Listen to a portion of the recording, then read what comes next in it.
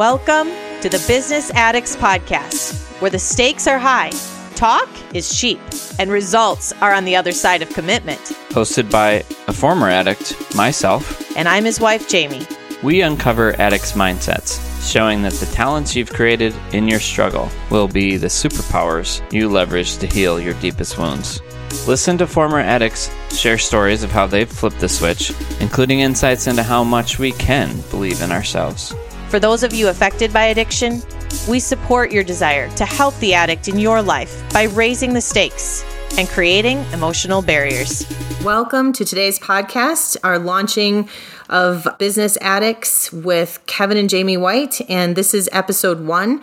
I am the host today interviewing Kevin, who in our relationship, we've been married for over 20 years, and he came into the relationship with an addiction, and I didn't really understand what that meant. So today we're going to kind of uncover some of our struggles in the process, and really the important part is to provide hope and an understanding of addiction, and that really the struggle can become the superpower, and we want to uncover that today. So Kevin, can you tell us a little bit about when your struggle with addiction started and really what addiction you struggled with?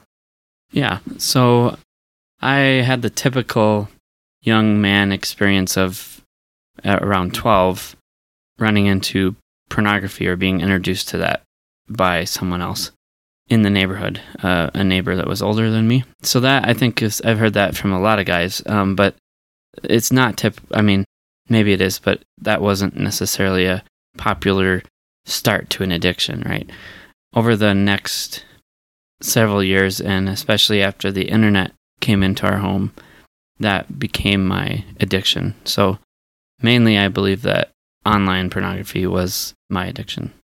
And what did you believe about yourself at that time? I believed that, well, it was kind of the whole situation was I moved to a new town around the time of my first introduction. I think kind of those middle school years, being in a new town, in a new class, all of those things did contribute to what I was feeling in those years. Certainly feelings of rejection or feelings of not being enough were major contributors to wanting to find something that gave me an outlet or gave me a positive emotional response, I guess. And what were the feelings that you felt about yourself in terms of, like, how would you have described yourself as an addict at that time? Of course, I didn't know what an addict was, but I felt shameful about it, which, I didn't really even tell my close friends. I do remember a conversation with a friend in high school about it, and we both admitted that we struggled with it. But in that case, we weren't really committing to doing anything different, so I don't know that it was really helpful. So I guess my understanding, I would have probably told you at the time that it wasn't an addiction because I just, I thought addicts were like people that drink too much and things like that. But I know that I had shame and that I was embarrassed about it. So as far as my feelings, they validate that I knew it was bad. Hopefully that answers your question. So at what point did you realize that it was an addiction? What changed? I think that probably conversations with you when we were dating, and then certainly after we got married, was when I knew that it was an addiction, I think. And that you can feel free to tell your side of the story if you want, but basically, we knew that I had a problem going into the marriage, but I don't think either one of us felt like it would continue.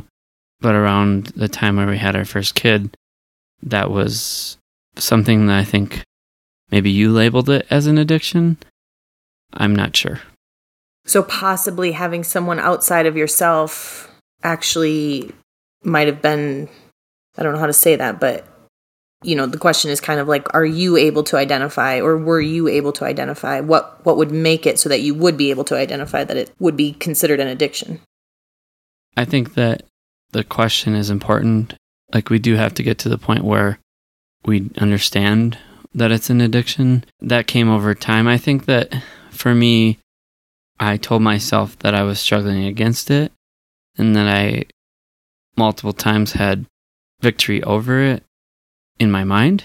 But then when there would be a new stressful situation or just out of the blue sometimes when I was happy actually, then it would come back. And so, yes, I believe it's important to label it as an addiction as soon as possible.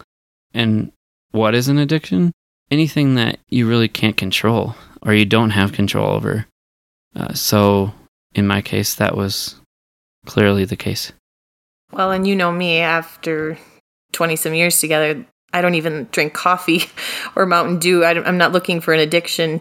So for me, I just didn't even understand, what we were dealing with. I had no idea. And especially coming from this Christian-based background, I just thought you could have transformation in your life and turn everything over to Jesus, and it would be, I guess, hunky-dory or, everything would be perfect. And the reality was that there was just so much of a roller coaster in terms of things I didn't understand. And, one of the things that I discovered as, you could say, the spouse of an addict, or maybe there's other words for it, and it kind of speaks to the beginning part of our podcast where talk is cheap. And, I just kind of got tired of hearing the word sorry. And I know, kind of believing, walking in the steps that we walked in and believing, I wanted to believe that it was something that you could overcome. And yet it just seemed like it kept reoccurring. And so what were some of the feelings that you had, like basically 10 years into the marriage? What were your thoughts then? Yeah, after several years of marriage, my thoughts were that what was going on in my mind a lot was, if I can do this, then that'll be fine. Like, for example, if I can succeed in my career, then I'll be fine. If I can get this client, I'll be fine. If I can make a friend, or, like almost anything that you could think of. And then down to the micro level, which would have been like, if I can make Jaime happy today, then I'll be fine.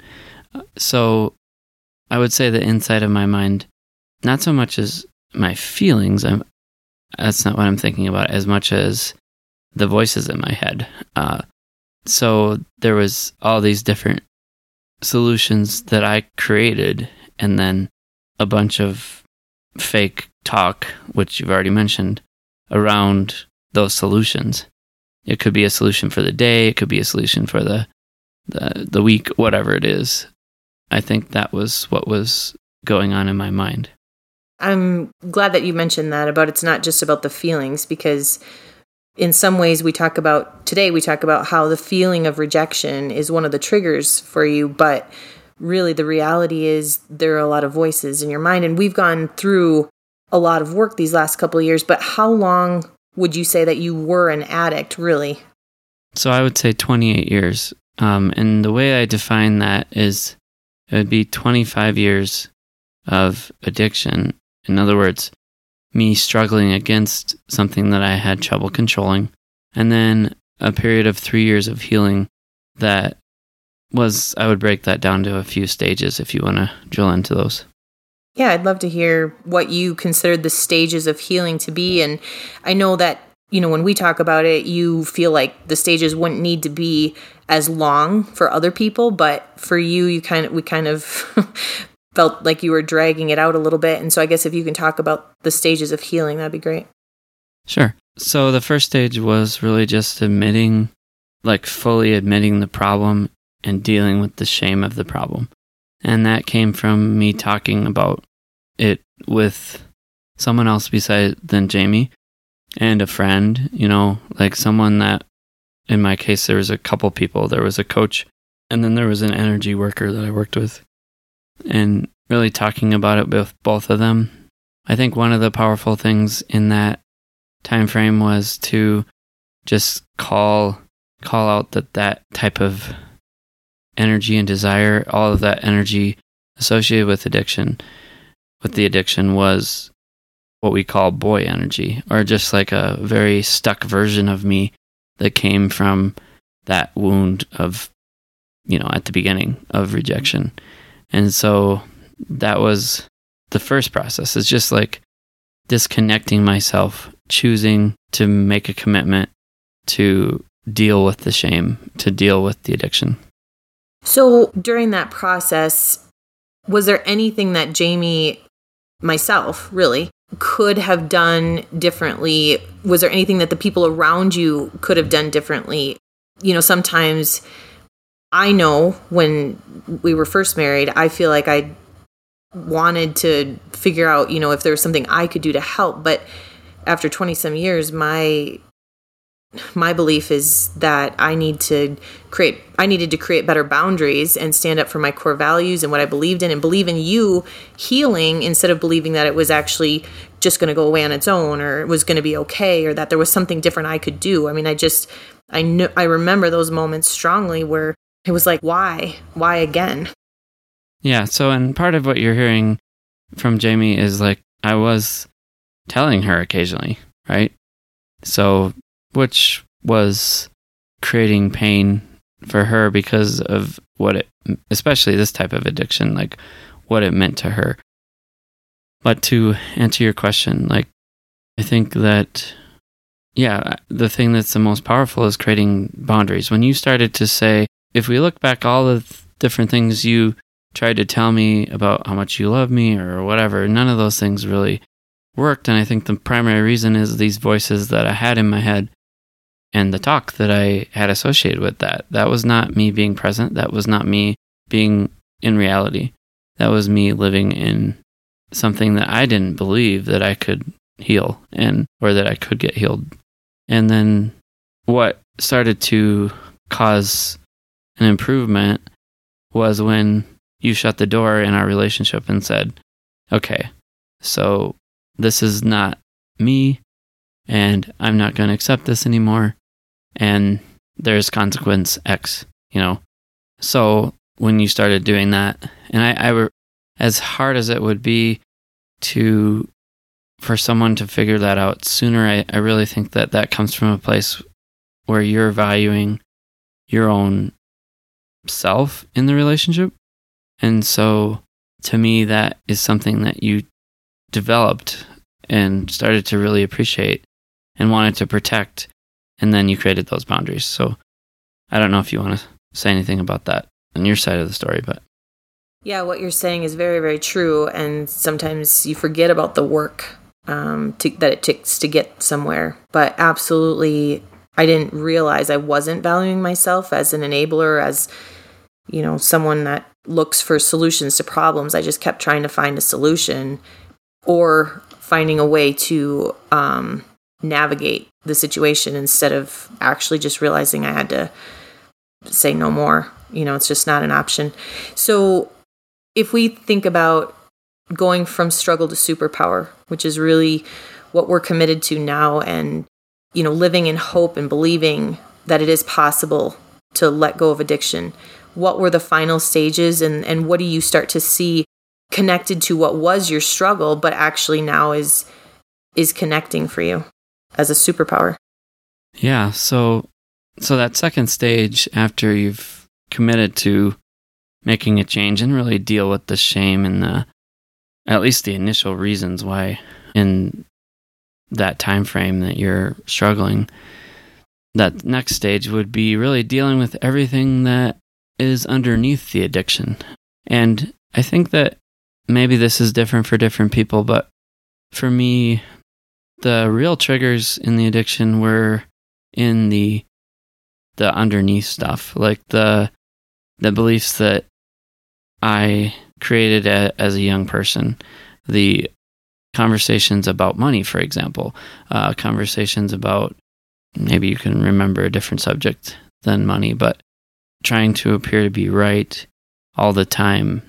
I remember coming back from a trip and just having a discussion about where we parked the car as potentially being an issue. Yeah. I mean, yeah, like, okay, so if my entire emotional focus in a relationship is to validate that I'm okay, even though I'm addicted, then I'm not really dealing with almost anything else in the relationship, right? So that second stage is really about dealing with the real garbage that's there. And then the last stage is what I would call healing, which is different. There's some argument in the former addict or recovering addict space about whether you're recovering forever. We hear this from AA and from the 12 steps that, you're just basically labeling yourself as a recovering addict forever, which I understand that's really important, but I do believe in healing. And I believe that last stage is really identifying the original reason why there was a need in me and in any addict to start an addiction, and healing that, which is identifying it and giving it to God and asking Him to help heal that. And I think that any time that comes up again, that we have to give it to Him again, right? So, but I haven't found that's, I wouldn't say I'm just recovering. I'm saying that I'm operating from faith, and that there are times where I notice like, I feel rejected, in say our relationship, Jamie and I's relationship. And the solution is to identify, hey, I'm feeling rejected, and right away deal with that, right? Deal with that with her or with God or both. What I'm hearing you say is that there's a lot of feeling involved for you, and really, in a way, that was the struggle, is processing all of the feelings. And yet, as you move into defining your superpower and just stepping into the person that God has really asked you to step into, it seems like that same struggle, I don't know exactly how to say it, but something with the feelings is actually also your superpower, where you can have true empathy for people in the struggle, and you can just acknowledge that the power of feelings and that connection that we can have now is so much different than the connection that we were able to have before. Can you speak to that at all?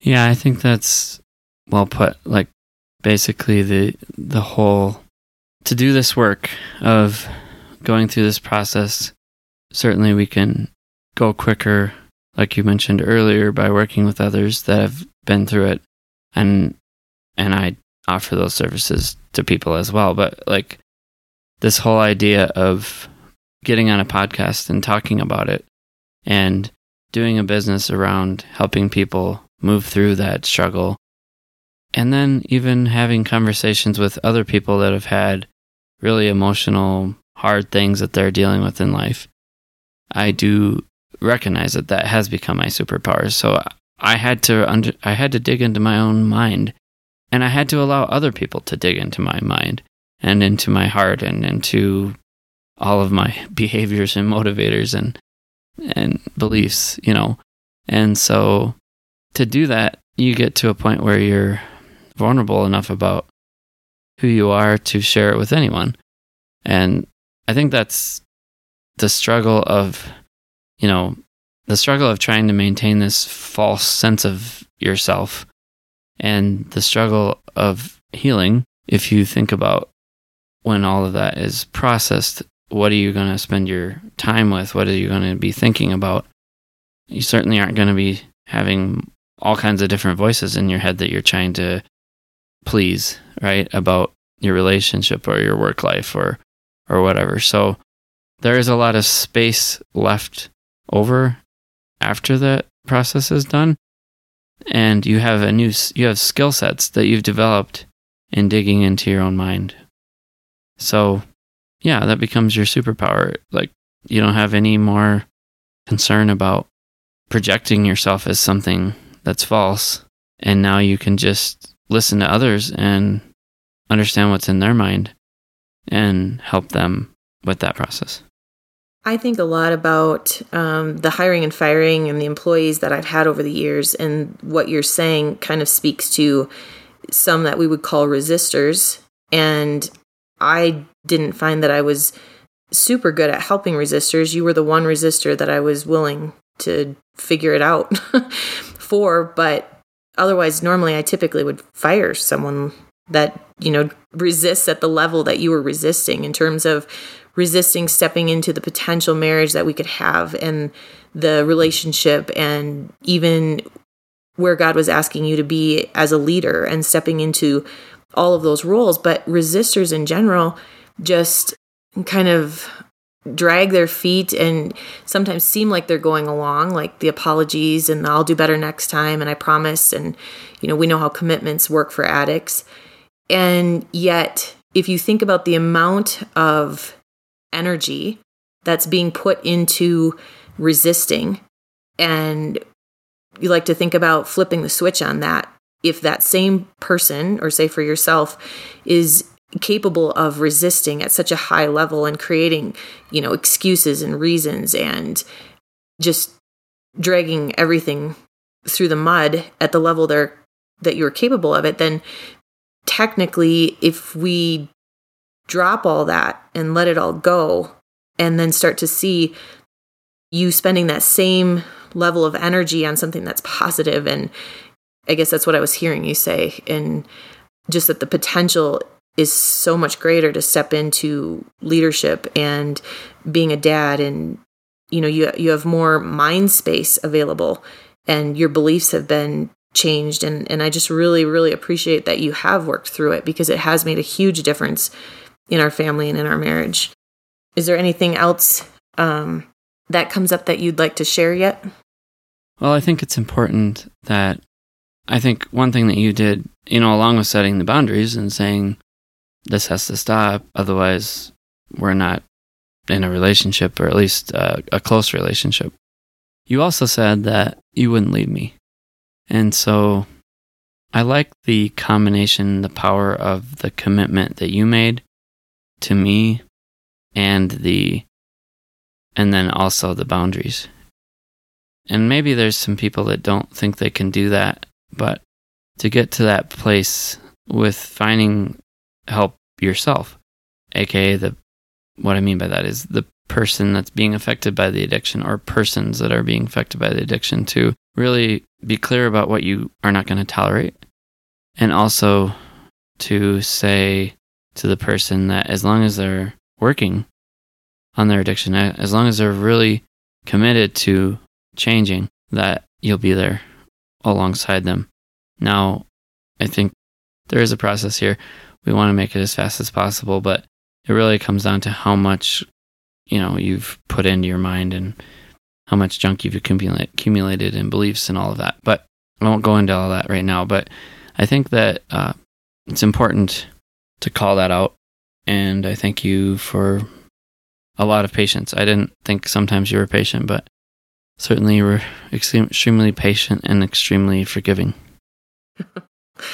Thank you. I know to the outside it might not have seemed like much, but there was definitely some internal commitments going on. And you're right that I did have to do my own work first to be able to recognize that we all have layers, and we all have bad beliefs, and we all have things, inherited junk, stuff that's not even ours, that we need to let go of. And I didn't know that. I didn't know that I didn't know it. And so in order for me to really be able to set those boundaries, I had to be in a better place first. And that took some time too. I can't speak to, I can't say much about how much time it took you, because I know it took me a while to realize it, and then to be willing to change myself, because I preferred you might have been in the place of shame, but I was in the place of blame. And technically both of those are negative emotions that don't vibrate at a very high frequency. And so being able to switch my frequency to be something more of joy and compassion and love definitely put me in a better place to be able to say, hey, wait, this is a roller coaster that I didn't buy a ticket for. And I don't actually think that I did anything wrong right now. So maybe let's dig into this and see what's actually going on behind the scenes. There's just a lot of layers to all of it. I think that this last part of this conversation really demonstrates why we want to do a podcast together. Jaime will not always be here, but I think that it's important to tell both sides of the story, and hopefully that's helpful. I know it's a little bit unique, and by being transparent into the work on both sides, we can understand that what we can do, whether it's the addict or the person being affected in the relationship, what can we both do to get closer to that time frame where someone is healed and is helping others. And for myself, being able to be present for my kids and really not have endless fights about just absolute garbage, like a parking where we park or whatever. I mean, I look back and all of that is just incredibly silly. So yeah, getting over that and spending quality time together with the people that you love is what's possible. And that's the hope we want to give you. I just also want to share a little bit more in terms of where we are now compared to where we were. We have 6 boys, and we really enjoy doing as much as we can with them, kind of combining work and family time and experiences and experiencing things with the boys. And so it's really important to me. My love language is quality time. It's really important to me that Kevin be present in those moments. And for the first 20 some years, well, we've only been married close to 20, so maybe my numbers are a little off here, but for a lot of our marriage, he wasn't even present. We could pass him, we could pass something to somebody else, and he would end up putting it in his bowl instead and not even realize it was meant for someone else. But in the beginning of our marriage, I didn't ever see us working together. I didn't see, a lot of people talk about their spouse as their best friend. I didn't really feel that at the level that I feel it today. And I'm so thankful for that. And I'm thankful that, for the next 40 years, Kevin and I would like to work together. It's a huge change. And I'm very thankful. Yeah, it's definitely different. Not only that, but it's really easy to make friends.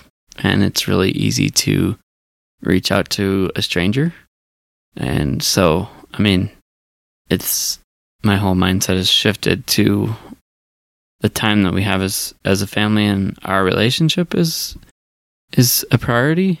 But then, there's all these other side benefits too. So, it's just really exciting. So that's what we want to share on the podcast, and hopeful that other people that we bring in an interview can add to this and really speak to in more detail what we're talking about, and we'll continue down that road. Thank you for tuning in. And to stay in touch, email us at info@businessaddictspodcast.com.